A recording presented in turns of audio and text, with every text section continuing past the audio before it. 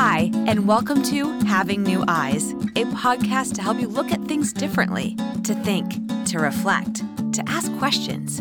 The real voyage of discovery consists not in seeking new landscapes, but in having new eyes. Marcel Proust. And now here's your hosts, Bob Hotard and Jim Jones. Everybody's talking about how the world's gonna end. Hello, everyone. I'm Bob Hotard in San Antonio, Texas. And Having New Eyes, Season 2, What is an American, continues on. I really wanted to go back to the beginning. Jim and I talked about this week. The common themes of identity and integrity just seem to flow through all of the episodes. We stopped and did a COVID-19. Well, it actually stopped us, I think. So we had to do a coronavirus episode last season. And we talked about law enforcement, but our theme then was migrating to the melting pot. And we ended with, migrations and immigrations, but we can't seem to also get away from that theme as well, right into this season with the tipping points. And there was just that perfect storm of the coronavirus and the effects that it had on basically working and learning.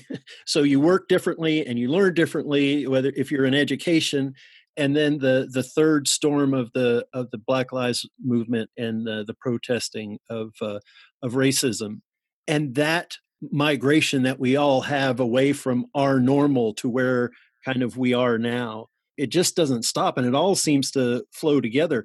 And last week we talked about power and the powerless, and one of the things that struck me after we got off the air, Jim, was the streaming service Twitch that allows a gamer to actually broadcast himself or herself playing a game and giving comments has become so powerful in the gaming industry that they can make or break a new startup game or company.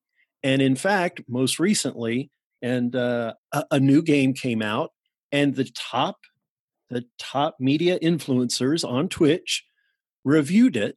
And so, it's not so much their opinion that matters. And don't worry, I'm bringing this around to media and crisis, which is our topic for today. But it's not so much their opinion that matters or their review.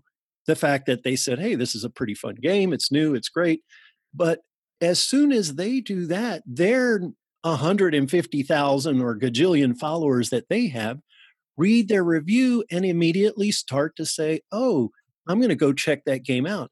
Oh, yes, I agree." And now, within days, if not hours, a new company just rockets to stardom, so to speak, on the scene, and they become the new in game, the it game.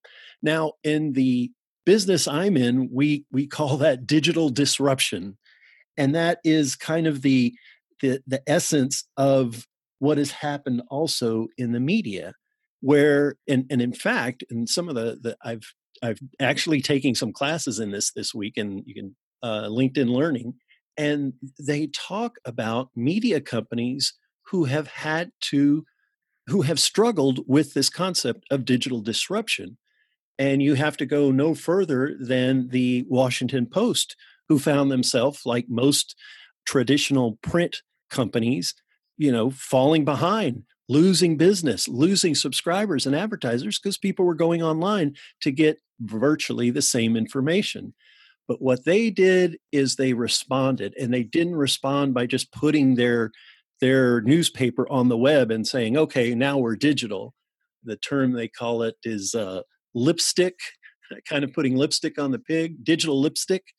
And they did not do that. So what they did is started to increase the number of stories they wrote digitally or online, or the Washington Post online. And I think all of us today now, we don't even think twice about seeing a story in our feeds from the Washington Post, because they've completely reinvented their business, so much so that they came within, I think, second place, if you will, or rated second to the New York Times online. So that's a tremendous turnaround of a quote unquote print media company. A good example of how it's a different world today. It's a new era that and I'll give one more example. I asked a 30-year-old, well, where do you get your news from? And he said, well, what do you mean? I said, well, if something happened, some crisis happened, where would you go for information? What would you do? Would you first thing he said, oh, I'd probably go to Reddit, and I'd see what everyone was saying there, what the subreddits were saying about it, and just find out. And there would be links there to different news sources, so I'd go there first. So how is that? How different that is? As a BuzzFeed or a Reddit being the first source that someone thinks about going to where, well, I'll see what's on the 6 o'clock news when I get home, or I'll see what they say about it in the papers tomorrow, or on the 10 o'clock news at night. It's such a different era that we're in now. And I'll introduce now Jim Jones. I'm going to retitle you again, our resident historian. How about that? That sounds much better. It's got a little ring to it. Wow, that sounds impressive. I can take impressive. This is Jim Jones, resident historian, Esquire, in Brookline, Massachusetts, just a stone's throw from Boston proper. And I'd like to thank my mother today, because it was in the early 50s when my mother decided that it was worth $2 so that I could be with that group of kids every Friday, sitting in the classroom anxiously, because that was the day that we all knew that our teacher was going to pass out the Weekly Reader. Man, the Weekly Reader, this little bitty, flimsy 4-page, a little bit larger than comic size, kind of a current events thing that my mom, as the daughter of immigrants who came into the country undocumented, it was very important for us to, again, going back to identity, define ourselves as being Americans. Part of that had to do with language, and she wouldn't use these sophisticated words, but part of it had to do with civic literacy, being an informed citizen. In her mind, it was, well, you got to know stuff. And I would enjoy it because there was science in there. There was stuff on the other side of the world. And that was an awakening for me. It was a habit that was developing for me, where to this day, I am still among that group of people, 20% in the country, that still read the printed word, newspaper, the power of language, the power of the media. The printed word still has power. I read the newspaper, and I've learned a lot through time to look at language, to have a pair of eyes that scans across the page and finds something of value within the printed word. My dad, who didn't finish elementary school, went into the military. In retirement, when I would go to visit him, I like to visit him in the morning because he always had a pot of coffee on, was poring over the newspaper.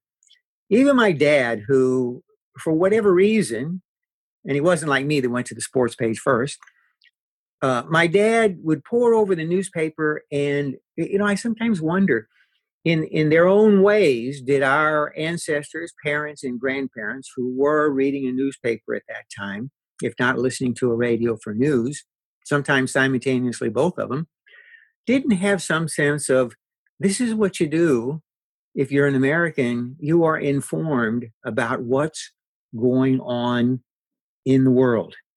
And now I see how the topic of migration also appears into it, because over the years we've had this migration so that now we have 57% of the United States getting their news from television, or 38%, which are getting their news from online sources.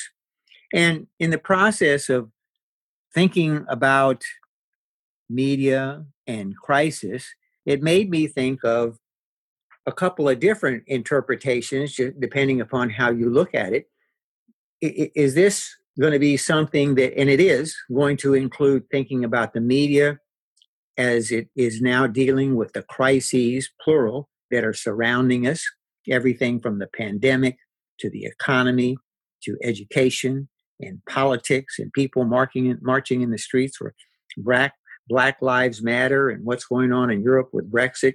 Or is it about the media in crisis because we have a crisis going on when it can geometrically expand online to so many people, almost, think about it, losing control of what the content is? And it was Sumner Redstone, who just died this week, media mogul that owned TV stations and movie theaters. And he was a media giant who said content is king. But if content is king, how can we control the content, focusing on what the media is supposed to do? And one of those things is provide some news, when it can also generate, this week also, one of the major events, the naming of Kamala Harris to a vice presidential candidate, to hate language, to conspiracy theories, to accusations about, is she an American citizen, or questions about that. So it's both looking through both eyes, seeing that, and thinking again through this lens that we have, because the media, as Malcolm X said, is the most powerful entity on earth. They control the minds of the masses. And if that's true, what are the masses doing with it? And who is it that's doing the controlling?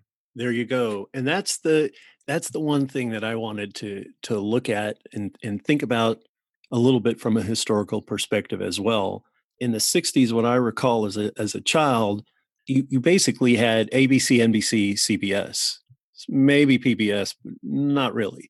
Only those three networks. And your news source was Walter Cronkite or the other two, major networks. You relied on them. You knew they weren't all equal. And I'm sure every family probably had their favorite. And you knew that maybe one was a little more conservative, one was a little bit more, not, I wouldn't even say liberal, but, reported things differently. But there's the concept up to a certain point in time of journalism. And when that, I think, shifted in the 80s, that pretty much stayed the 70s. But then, we have not issues, but we had things come up like the Watergate, and also so then the information that was being shared. Well, was it the truth? Were we being told everything?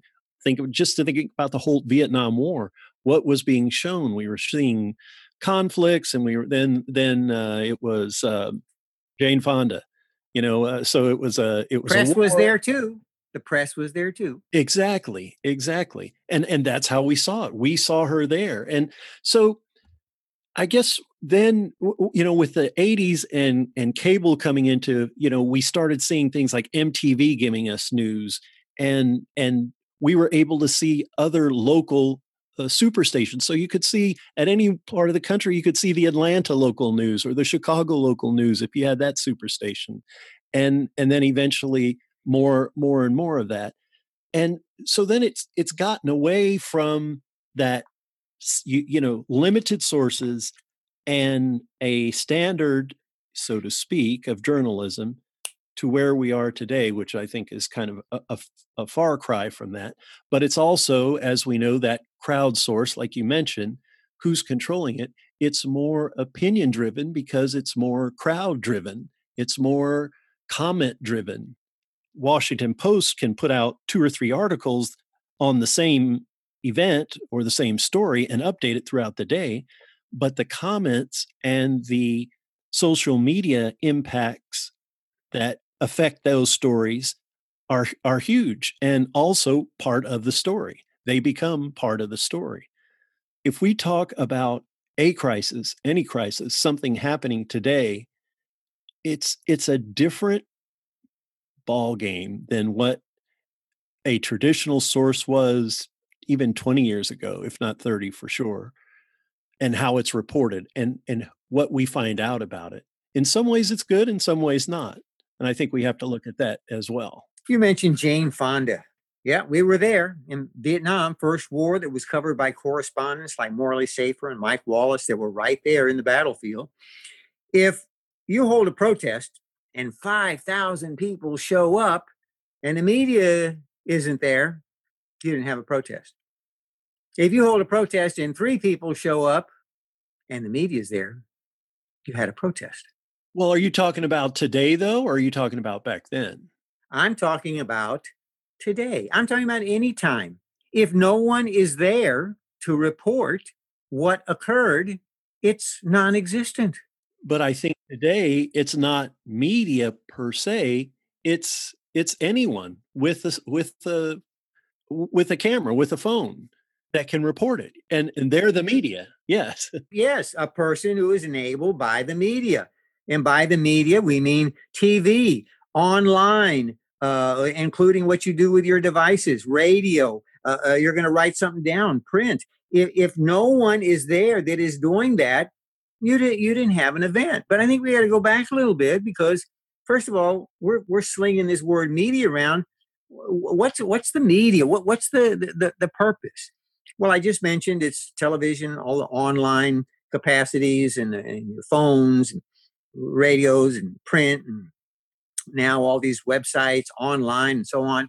But, the media has several functions. So we've got to define some of these functions. One of them is to observe, like you might do at a protest, let's say, and inform. I'm going to report what happened yesterday over at Boston Common. Another one is to correlate. Correlate is what we see a lot happening in the news now when we bring in an expert or a pundit to make comments or to comment and correlate how the news fits in and to illuminate some ideas.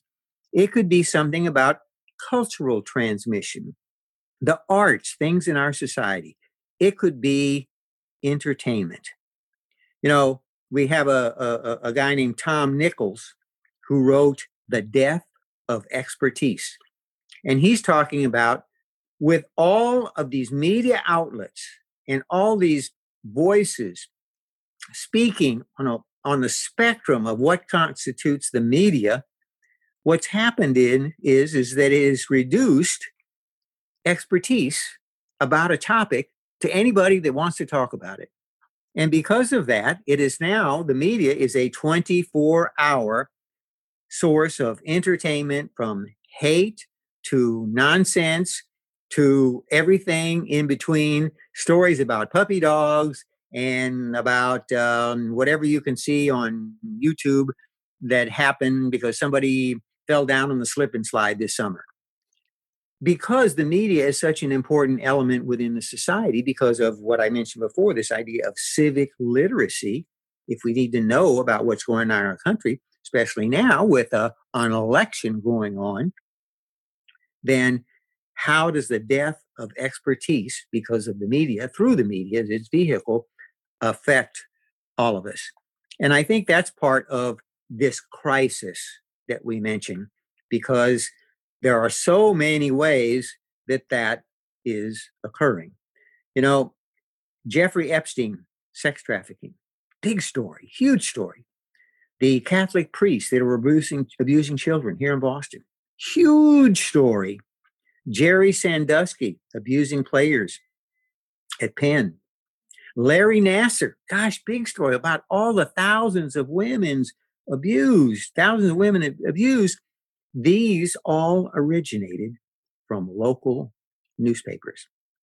The Miami Herald, that was the story that Epstein was sex trafficking, and even the prosecutor in New York did something hardly ever does. He acknowledged a reporter from a newspaper. Basically, it's sort of like they all say all politics is local. News is local.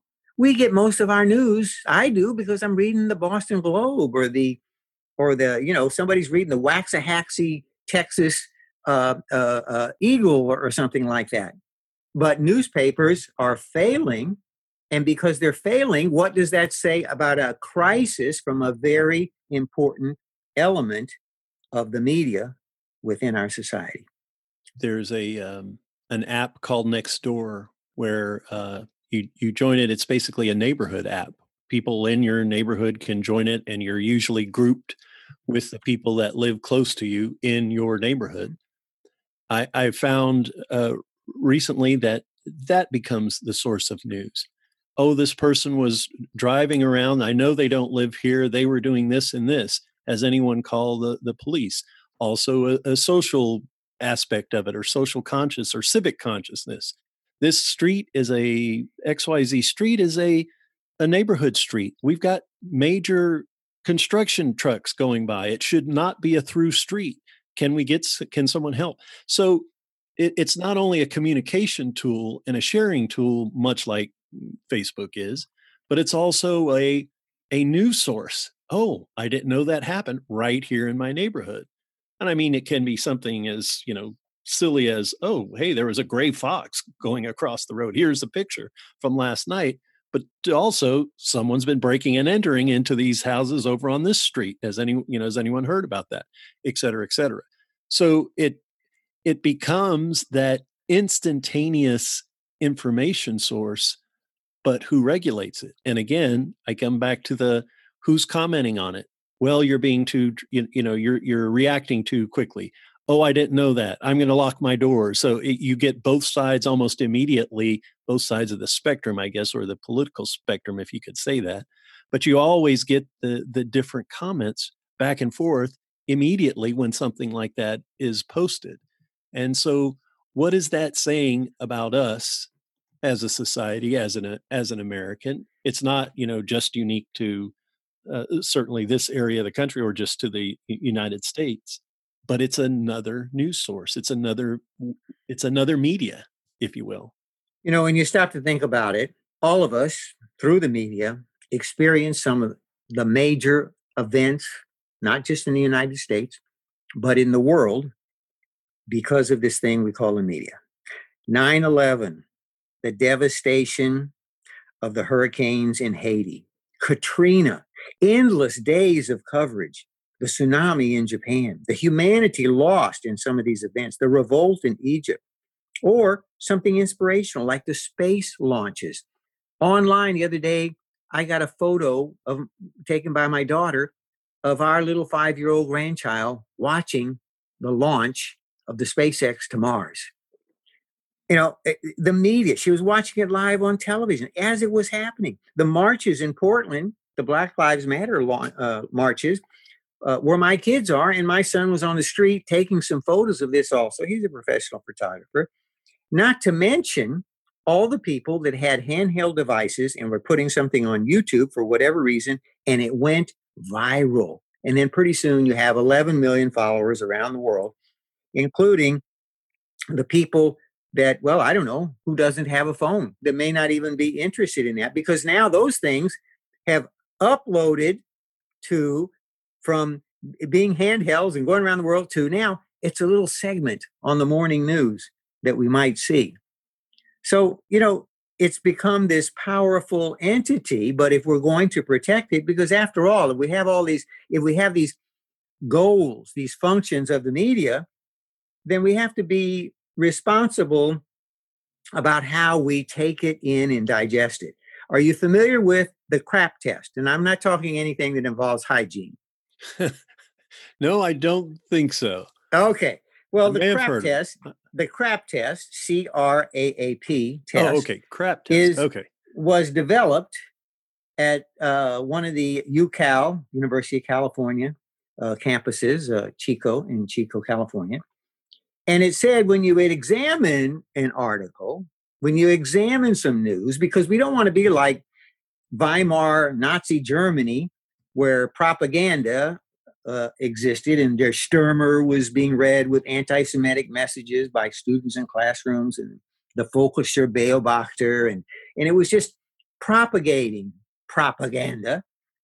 The first thing you look at is the C is currency. Is this the most recent info? Is this something that is reliable because it just happened yesterday and not 3 weeks ago? Relevancy. How do these topics relate to something in the news? Authority. Oh, yeah. Who's the source of this? Is this Joe Smo who lives in Midland, Texas? Or was it James Jones who is reporting with live photos in Portland, Oregon? Accuracy. We have to hold people to accuracy. Is it verifiable? Do we have a way to verify where this piece came from and who is the source? And the purpose. Is this to teach us, to entertain us? Is it about us being able to read and know the facts? Is it an opinion? So we're not going to sit down and say, okay, let me take the crap test every time I read a newspaper here. But I would say that most of us kind of know that when we're reading something, we ask ourselves a question, because as I did the other day, I picked up our paper and there, half page, it was Biden selects Harris for VP candidate. My neighbor had his paper still on the table outside his door, and it was another paper. And in the right-hand corner, upper right-hand corner, about inch, I'll say an inch and a half, says Harris selected by Biden. Now that's a difference in two sources of facts. That's a difference in who am I as an American. Am I defined by the media, the newspaper that I read? Yes. But again, we have a litmus test that we have for ourselves of why am I reading this paper instead of that one? And I think because of the volume today, and I guess this is authority, this is the authority part of the crap test, but the first thing I do is, what source is it? Who is saying this? What is this? Is this CNN or is it Fox? Is it the Washington Post or the Globe or whatever? And I think that's the basic question. Where is this information? And not just really the media outlet, but where is the story coming from? And you mentioned that's a great question to ask. Is it verifiable? Is this someone's opinion or is this verifiable facts? Can you find that information the same way, give or take, through another source? And that's maybe applying that to several stories of the same thing, because I think that's what we're faced with today quite often. You'll see one story about, and let's just use that story of like you said, the announcement of the vice presidential candidate. You'll have one story and it's said one way, another one is said another way, a third is said even a different way. Obviously we know what the fact is, but what is the source of the information? Is it verifiable? Those are good questions to ask. Well, here I am. I'll be John Q. Citizen, and I'm saying, gee, I want to find out about who's running in this election and the candidates and what they stand for. And I say, oh, this is cool. There's a show on CNN, one of the major television news sources. It's a media company, so it's broader than television. And there's a program that comes on late in the evening called Reliable Sources. Oh my gosh, Reliable Sources. Hey, I want that. Of course, if you look at the language of rhetoric and how we persuade people using propaganda, that falls into the idea of glittering generalities. Reliable sources. That's sort of like new ideas, the best source for news. These are words that sound good, but they may not always apply. So you look at the program, Reliable Sources, and one of the stories is these new executive orders are nothing but a media stunt. Ooh, okay. Stunt, that already tells you there's a little language saying an official statement now becomes a stunt. The other one is talking about the right-wing rabid responses on right-wing radio. Now, I don't know how reliable or what their standard is for reliable sources, but I would look at that and say, that kind of looks very much anti-administration to me. On the other hand, you go to our president's favorite network, which is OANN. You know what OANN is? Okay. So you go to One America News Network, and you'll see, I have to laugh because there's a story most recently on, is Joe Biden neurologically damaged?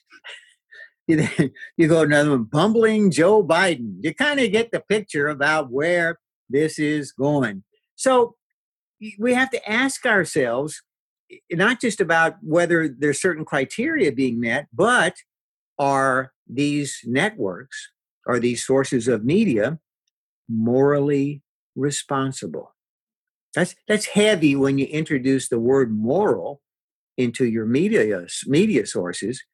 But there's so much hate and spewing of negativity for the people that say, "Oh man, this is just news fatigue. I can't take any more of this." That to have a network and make judgments about whether it is morally responsible or not is going to be something that doesn't damage people's reputations or lives. There was a 2017 media bias chart that came out, and it's interesting. So at the center of the chart is mainstream media, and they list, and I'll just give a few examples: AP, NBC, CBS, NPR, BBC, The Monitor, The Economist. But and then to the right skews conservative, to the left skews liberal, and they list those entities, and I won't go into it. And then hyper partisan liberal is the next column on the left, and on the next column on the right, hyper partisan conservative. To the far right is conservative, utter garbage conspiracy theories, and to the far left, liberal utter garbage conspiracy theories. But you see this whole, and the chart goes from problematic quality to satisfactory quality. So, mainstream with satisfactory quality is at the top of the chart, and it ends up being, a quite as you would imagine. As it goes to the right, it starts to go down in quality, or to the left, it starts to go down in quality. And so you have to understand, kind of, even if this chart is maybe half right, or and it certainly changes over time. So what was this, 3-4 years ago now? Maybe some of these have shifted on the spectrum or on this chart to where what was strewing conservative may be strewing a little liberal now, or vice versa. Or maybe something has come up in the way of being more accurate or satisfactory quality because they've gotten their information and their facts checked, and they've come out on the positive side of that. It's hard to know, and it's hard to kind of sift through that. What is alternate? What is the Drudge Report? Which side of the spectrum are they on? And you don't really have the opportunity to go check your chart every time, or realize that. And I guess that's for someone who's looking and searching and scanning stories. But what about the people that just hang out on the right, or just hang out on the left, so to speak, and just read, watch, absorb just that information from that media source, from that one media source? And I wonder if that's the most dangerous, quote unquote, scenario that we have today. Going back to some of the work that I did when I worked at Facing History in Ourselves, one of the key components in education within a democracy, because is it different to be a journalist, a professional in a democratic society as opposed to other types of societies? Well, we would say yes. And there's such a thing, as I mentioned before, about civic literacy. And in teaching students about how to discern, how to make choices about what you read, and be able to refute things that don't fit a standard, or it might be a standard that you have about how you determine what is worth your reading time, is a very important activity for people to develop, all people, students or adults. And especially now, as I think about all of the news, quote unquote, stories, quote unquote, that are going to be floating around about the candidates and someone not being a real citizen. I've listened to both ends of the spectrum, and believe me, both ends have their kind of really, for me, far out conspiracy theories.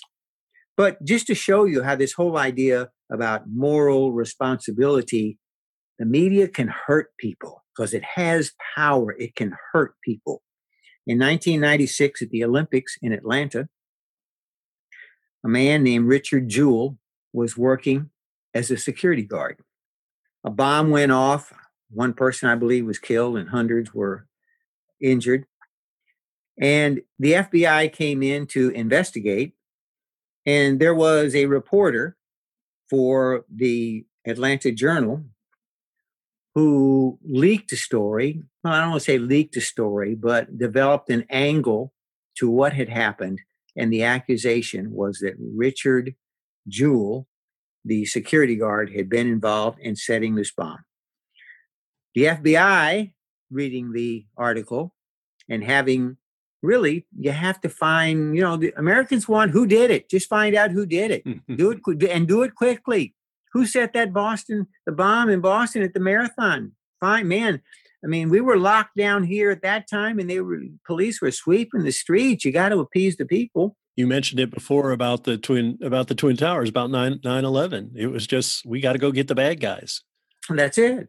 And so eventually, long story short, Richard Jewell, who did not do it, and they did catch the perpetrator later, basically had his career ruined because once it's out there in the ether, whether you use the word pedophile or terrorist or bomber, these words are words that have, again, language that has power in and of itself. When I talked about glittering generalities before, saying, best, good, new, those words have a certain, oh, well, this is new. I like new stuff. But this whole idea of name calling, we can say patriot. Oh, patriot. He must be a really good guy. Hero. Must be a hero. Richard Jewell was called a hero initially because he helped save people. But then eventually he became a pariah. Another one of these negative words right now is using the word socialist. Bernie came out in the Socialist Party. Yes, Bernie Sanders. But now to use that word, man, there's some coded language that means, that's kind of real lefty. He's going to be the one that is going to take away something the government is going to take away something from you so that it can have more power. I can guarantee there's people in the country that associate that with communism. Sure. And you know what? Later on, years later, because it was the 50s, the publishers of the Weekly Reader admitted that they were very strongly anti-communist because of the time of the McCarthy hearings and everything, that a lot of their writing and stories about Russia or about what was happening in certain elements of the United States government and who were people in office, who were people working within administrations, they said, yes, we did that, and it was the times. And I was reading that stuff, and it was like, for me anyway, oh yeah, simplistic. Russia bad, U.S. good. Come on, we got to beat them out into space because they're going to get up there and do bad things, But I was a kid. And we talked about the history bias and how we learned about U.S. history, Texas history in our case. So now you look at where we are today. When I think of media in crisis, the first thing I'm thinking of is what is going to be the next thing? And I wonder, and I mean the next major event or the next major crisis or something happens at a we just had one in Beirut, did we not? The explosion there. And where does our information, let's think of it in the future, but we can kind of use that as a very current example. Where does our information come from immediately, after a day, after a week, a couple of weeks after that? And, how many people thought, I probably will raise my hand. As soon as I heard the news of that, I thought, oh no, another terrorist attack. Uh-huh. I don't even know how it was reported, basically. And then a few days later, you start to see all of the pictures and the images of people's lives being disrupted. And for whatever reason, I guess July, a favorite time to get married in Beirut, but you saw all of the images of the brides either getting photographed or actually weddings taking place, and the aftershock of the blast. And then we find out it wasn't a terrorist attack, or it was something, chemical stored. So now you start to think, how are we going to get our information? That's probably clear how we're going to get it, but how are we going to take it in? What decisions are we going to make based on it? And how is that going to affect our lives? And I fear we've touched on this a little bit, and I don't want to say the wolves are circling. Maybe the pot is brewing or getting stirred. We're looking at the election and the Postal Service and the issue with that, and how is that information going to be? And I even mentioned it. It's still, I mentioned this earlier about last season about the Democratic and the Republican conventions. That was covered a certain way for years and years in the media. And it's different this year. So how is the election going to be covered by the media? Will it be flipped on its head like most things have been this year? Will it be digitally disrupted by our current way of recording, broadcasting, and sharing information that we have today? In my lifetime, I have watched two films that are polar opposites of that idea. I watched one film that showed the integrity of the journalistic profession. And there's Woodward, Bernstein, Redford, and Hoffman, and Jason Robards as Ben Bradley, sitting around in a conference room in All the President's Men. Are we gonna run the story? Our integrity, what our newspaper stands for, our identity is at risk. We're professionals. This is what we do, but it's even bigger than just saving our reputation as a newspaper. It's about what all the people will read and believe. And this was one of those major moments in which that decision is going to draw in audiences.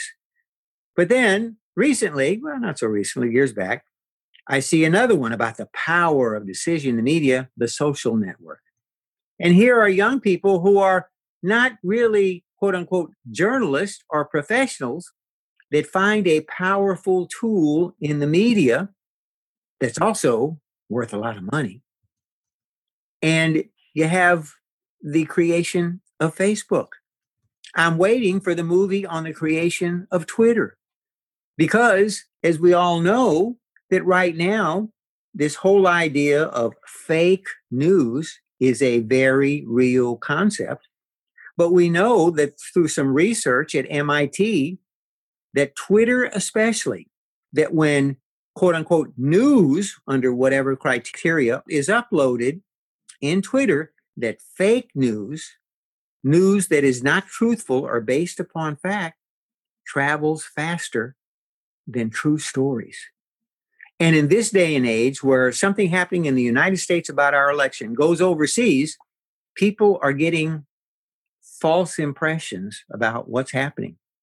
You were asking about, well, what are the stories now? Well, before we do that, I would say that, stop and think about it. What is the crisis, or the plural crises that we have to be aware of now that are going to be reported? Is it about the pandemic? Is it about schools and education? Is it about, because it's election time, the hacking by the Russians or any other country? Is it about the failing economy? Is it about voting and the ballots and the mail-in ballots and the candidates? I see all of those as topics that are going to be current in the news, just as they have been in the past, and they just keep on recurring and recurring and recurring. But the challenge will be, we already know there's a couple of sides in the pandemic about what's right or wrong and wearing masks. We already know there's a couple of sides on the economy too. Too early to get it started. No, we need to get it started. Are those checks going to come in? Is the Congress going to act? Two different views of the Congress, because there's obviously two parties opposing viewpoints about that in the Congress. Black Lives Matter. There are people that are looking at what's happening in the streets and the protests, whether they are nonviolent, quote unquote, or semi-violent to violent. And this organization has become a pariah depending upon how it is reported. And to tell you the truth, I'm one of those who's still saying, okay, what's going on with Brexit? And if this country, England, separates itself, what's the difference going to be for if I travel over there next? Now, I'd like to put another layer on this. And the other layer is for people like me, I confess, who say, I just need to know real quick. And I go to Wikipedia. Wikipedia. Well, we know that that's not exactly the truth. And there are little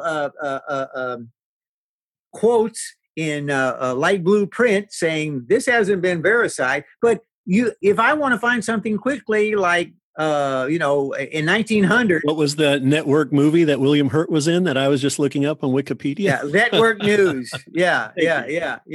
And if I want to find out something about the Boxer Rebellion, which occurred in 1900, which was, this day in history, I go to Wikipedia. Now, I go to Wikipedia and I don't know whether I'm reading, accuracy or something based upon the guy that entered it or the woman that entered it saw 55 Days in Peking and the Sand Pebbles, as movies, and that's what they based it on. So, in a way, if I had to give people some sense of what are we saying when we say, focus your eyes and your thinking on what you're reading in the newspaper, not to make a judgment. Yes, this is absolutely correct. That's absolutely wrong. But maybe to think about what trends am I seeing? Am I seeing that there are a lot of inaccuracies that have been pointed out?